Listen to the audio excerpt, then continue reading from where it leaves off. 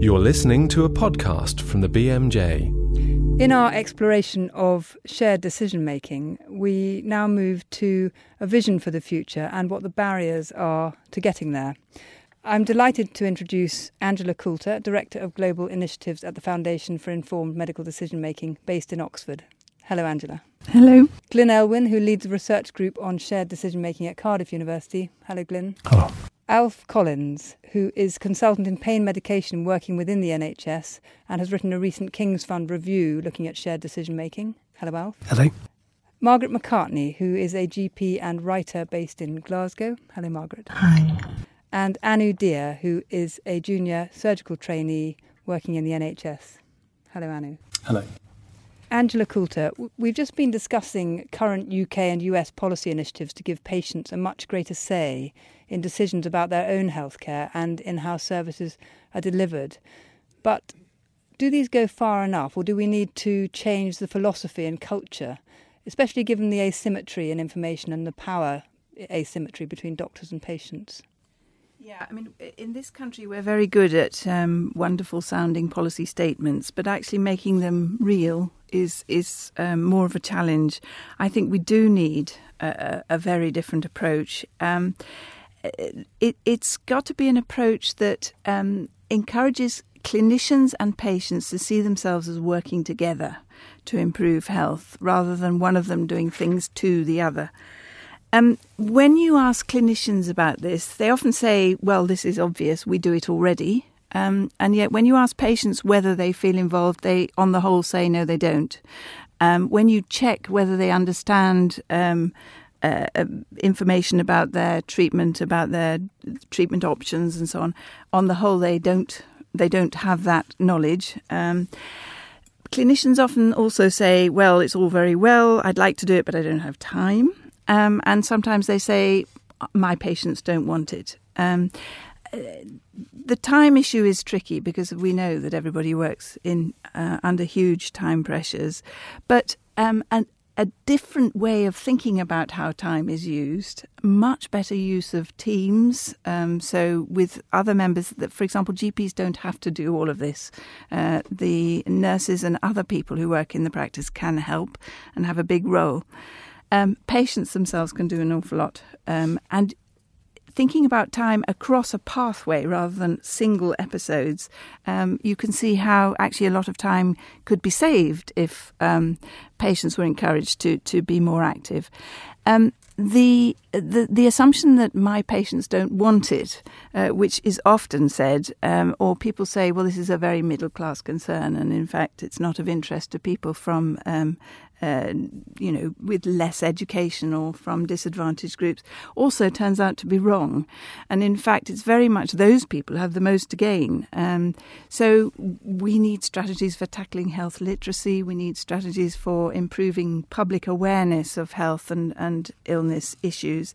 But above all, we need this philosophical change at the level of the clinic, at the consultation.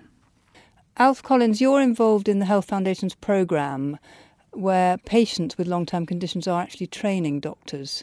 Can you tell us a bit about that? The programme's called Co-Creating Health. We've been running for 4 years now, and it's working across 8 health communities in the UK, working with people with 4 different long-term conditions: diabetes, COPD, depression and long-term pain. And there's a whole series of interventions that go together to support people to manage their own health. That's the aim of the programme. One is self-management programmes for people who live with long-term conditions. Another one is actually quite a big system change programme, just as Angela's talked about. What we found in our programme is actually changing the system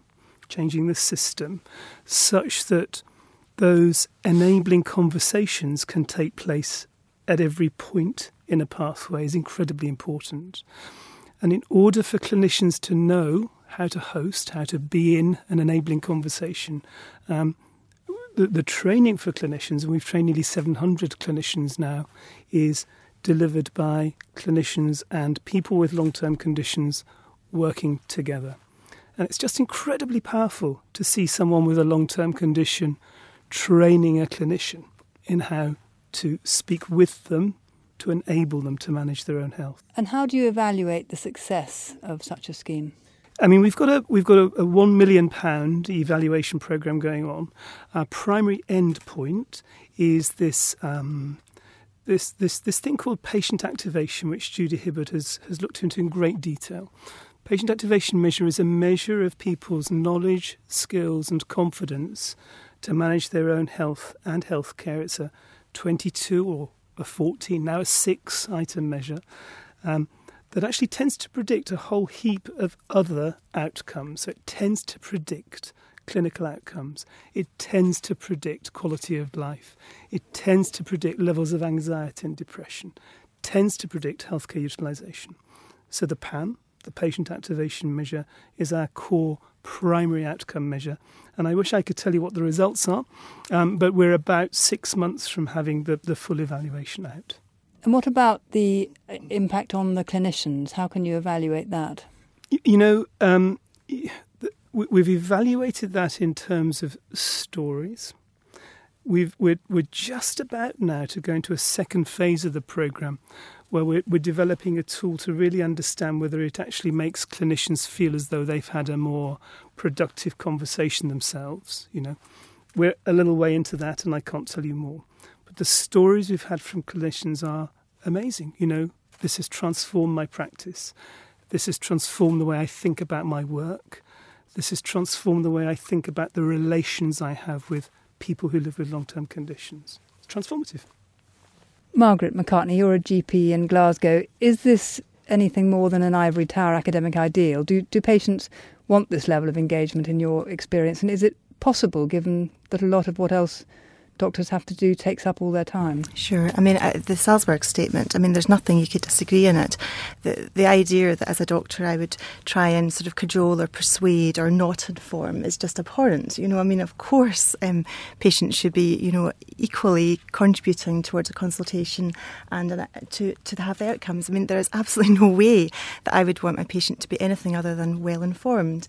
The question is when it's appropriate and what best to do. Sometimes it's not appropriate to offer a huge range of choice. If I think I have someone with meningitis or acute appendicitis, it's really not appropriate for me to spend half an hour with some decision aid trying to work out what best to do for them. The real place where we should be looking at proper informed decision making is not in patients who are sick, but in patients who are well. We do very badly in the NHS in terms of not giving people proper choice about things like, for example, cervical screening. It's impossible to opt out. You'll get red letters if you dare to say that you would rather not have this. Thank you. Mammography, which is still not offered as a choice, is offered very much as something that you should have for the good of your health, and really that it's not a terribly good idea to dissent from that. Cholesterols and blood pressure seem to be automatic indicators that you're entering into your middle age, rather than something that you should actually sit down and make a decision about. So I absolutely think that people should have good information about decisions they make. How could I possibly argue otherwise? But the real question is what we do for people who are essentially well. We make them into patients, we cause a huge amount of chaos in their lives. We add to their anxiety, we add to their concern about themselves without actually making them into a proper participant, an equal, intelligent, capable person able to make a decision for themselves. Anu Dhir, you're a junior doctor working in secondary care in the NHS, and with all the complexity and specialisation and the involvement of teams with different doctors seeing patients sort of every 8 hours. And is it possible to share patients' decisions with everyone and really understand their priorities? I think one of the most important points is it's very specific to certain situations. I think it's easy for us to say that we have a statement that is all-encompassing, but you have to decipher that for particular situations. So if I'm thinking about a situation where I'm on the ward and there is a time pressure and there is a number of other things that need doing, it may not be appropriate in that situation. Simply because of workforce planning. There might not be enough time, there might not be people to take on that role. If you're, however, in the outpatient setting, that's a totally different story, and it may well be more appropriate then.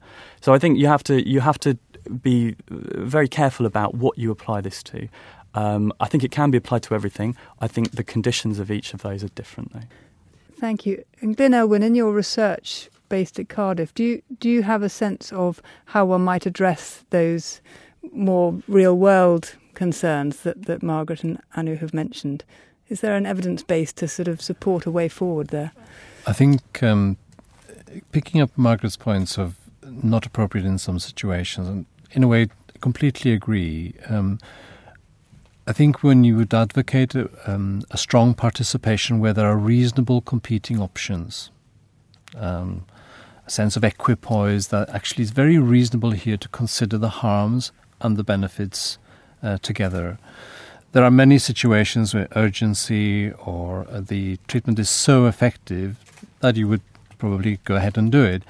But even then, you need to respect autonomy, I guess. But but there are situations where effective care it just gets done. Screening is a special case, and I completely agree with Margaret here that is a place where decision aids have a real strong place, and there's plenty of time to consider the information about the pros and cons of entering a screening service. So I agree with that. And what was the other element of your question? Well, I was just interested to know whether there's any way we can take a kind of evidence-based approach to try to understand the barriers. Should I say that again? I was just interested to know whether there was an evidence base that could help us try to understand the barriers and seek a way forward. Actually, there's already quite a lot of published evidence about the barriers to implementation of this approach or of the tools. Angela's mentioned quite a few of the recurring themes. We already do it. Well, actually, when you look, it doesn't happen. Patients don't want it, or patients couldn't do it. Well, we actually know that that's not true. It depends how you do it, but it's possible to be done. This issue of time, Muir has mentioned a way out of that, which is to send things out in advance so that people prepare themselves well and actually catalyse the conversation so that you give people appropriate levels of information to consider with their family and friends outside the face-to-face encounter. And it's a common experience for us that when people become aware of a difficult choice, they need more time to deliberate about what's best for them. And there are only a very few situations in medicine where a decision is that urgent that it has to be done today, actually. What's more interesting in terms of implementation are the system issues, the rewards, and where things fit into pathways. In Seattle, for example, as soon as a referral letter comes in now, the decision aid goes out in the post to the patient where it's appropriate. So you automate the delivery of the information in the organisational system so that nobody has to remember to do it, it just happens. And I think the other key issue in terms of system would be to reward the behaviour. The delivery, if you like, at the outset of patients who have a good understanding of the choices could and should be measured. And we've seen in the primary care contract, the quality outcomes framework has changed behaviour radically. Yes, it had 30% of the salary attributed to it, but we know that finance systems can actually work with 10% of the value attributed to rewards. Just a tiny shift in terms of what is measured could shift practice dramatically, I think. We know that fully informed patients often opt for less care. Is there a risk that shared decision-making will be seen by some as a way to drive down the cost of care rather than to realise this vision of patients and doctors as co-producers of health? Yes, I think there is a risk that it'll be seen in that way. What is absolutely crucial is that the information that patients are given is unbiased and is a true reflection of the evidence. It would be a disaster if shared decision-making was seen as a way of persuading people that they don't need treatment and not telling them about effective treatments. The fact that it does drive down, it certainly drives down utilisation. I don't think we know enough yet about costs. We know that it has done in some cases, but is that patients are often given a very over-optimistic account of what treatment can achieve, and they're not told about the downsides. And so, if you're considering having a knee replacement because you've got osteoarthritis, you really do need to know about how long it'll take to recover. You probably also need to know that you're unlikely anyway to have a total return to function. So, for example, if you're a Muslim and who wants to kneel to pray 5 times a day, you may not be able to do that after your knee replacement. Now, it's crucial that you know that, because you do have a tricky decision to make. And when people do know that, a proportion tend not to want the invasive and indeed expensive treatment. And that's good news for the health service. But this is not really about that. This is about what we see, I think, as an ethical imperative, that actually doing things to people without them understanding the consequences is unethical. And so it shouldn't be done. Alf Collins. Yeah, I think there's another associated risk, which is that, under a time of enormous cost pressure, at the level of trusts, purchasers and providers, decision aids are seen as the answer. And I think we all agree that decision aids are a part of the answer, but it is much more about structures, processes and the conversations that take place and the attitudes of clinicians that drive those conversations. I mean, there is a piece of research from Judy Hibbard that shows that if we ask where she asked a group of doctors to score for importance, how important it was that patients actively seek information, and the score was less than 6 out of 10 for doctors. Margaret McCartney, why might that be? Well, I think there's a huge risk that you actually magnify inequalities through placing such huge emphasis on patient-led decision-making. And I think that with the best intention, you can send out a lot of written information and you will bias against people who are not as literate, not as able, not as capable. And I think that these are the kind of people... I mean, the other strand to this is that I think doctors want to be advocates for their patients. They want their patient to get the treatment that's best for them, that they want and they understand and they're happy with. And I see that as my job. I don't see that as something that can be franchised out to a paper trail. That this is what I'm existing for. This is the core of my work.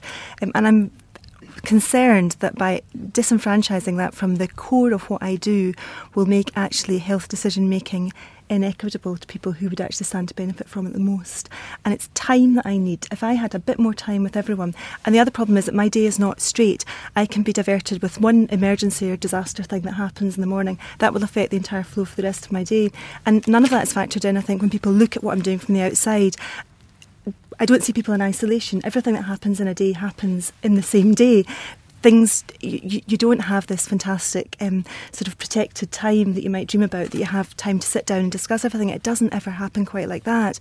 And I'm very worried that what would be a normal course of decision making, quite often you wouldn't make a decision there and then you would make it over a course of several appointments, that could become sort of concentrated down to something almost that seems to be a cost measure rather than a professional measure. Angela Coulter. Yeah, I think those are real concerns, but I think it's important not to run away with the fact, as I tried to argue before, that this is in fact something that is only going to benefit advantaged literate people. In fact, many of the best decision aids or decision support tools are videos, no question of having to read reams and reams of written material. I heard a lovely example the other day when I was in Washington of a study that was done with patients who were elderly and who were facing the need to make advanced directives or advanced decisions about what might happen towards the end of life when they may be suffering from dementia. And the clinician researcher who led this study devised very short, I think they were only about 2 minutes, videos showing people what it was like to experience dementia and the impact on the family. They did a trial. They stratified the participants by literacy level. And the people who gained most from this were the ones in the lowest literacy group. They actually found it enormously helpful to see the video, and they were much better able to make an advanced care plan and to express what they wanted to happen when they were towards the end of their life. So I actually think that quite far from increasing inequalities, this is one of the potential tools for reducing them. So, Anu, in your work as a junior doctor, can you think of the sort of 1 or 2 things, apart from more time, which of course we'd all like, that might make it easier for you to have the kind of conversations that are being talked about with your patients in the normal run of your day? I think that relates back to the difficulty in implementing something like this across the whole healthcare pathway. So I'm very much of the opinion that we have a devoid, a gap between primary care and secondary care in Britain, and I think the patient crosses that gap, and with them implementing decision aids, and that decision needs to cross that gap as well. So, I mean, if I give you the example of, say, knee osteoarthritis, in the primary care sector, the general practitioner can say, well, actually, we have a number of different decisions that can be made here, a number of different treatment options. We can inject, we can leave it, we can operate. That's a good place to have that conversation. Everything is available to the general practitioner there. And then that transition to secondary care is quite a simple one. If you've got a situation, for example, you're talking about breast cancer, where you're discussing between having a lumpectomy or having a mastectomy, that conversation isn't going to happen in primary care. That's going to happen in secondary care. So I suppose that what I'm saying is that's condition specific. That's very important. And what's important for the patient is that transition across primary to secondary care happens. That's a structural problem. And at the moment we don't have that. That's something that would need to be addressed. I think going along with that is this idea of the partnership of equity in this kind of dialogue. The patient and the doctor should have equal equity. If we think of it like a cake, we have two sides of it, two equal parts. On the patient side, that equity is one part. That's the patient, their decision. They are the one at the forefront. On the doctor's side, that can get quite complicated. We might be talking about primary, secondary and tertiary care involvement, in which case it throws up issues of accountability. Who takes the responsibility for that patient? And I think those kind of issues need to be ironed out.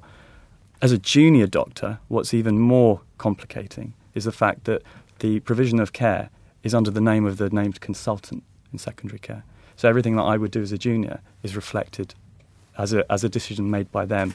So there's an added layer of complexity when it comes to me in clinic talking to someone about whether or not they should have their hip done.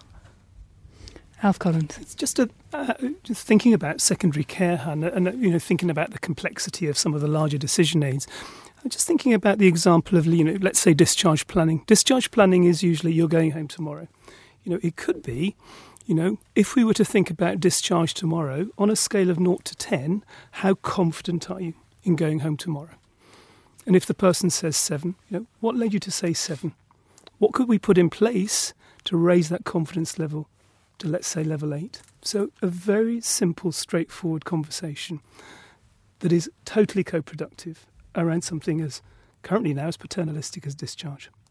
We're going to hear in our next roundtable from people speaking more with a patient perspective to try to discuss exactly what information they would like to hear, but also from people who create information and how we can improve the quality of that information. But for the moment, I'd like to thank Angela Coulter, Glyn Elwyn, Alf Collins, Margaret McCartney and Anu Dhir for contributing to this roundtable. Thank you very much. For more information about this programme and other BMJ Group podcasts, please visit bmj.com.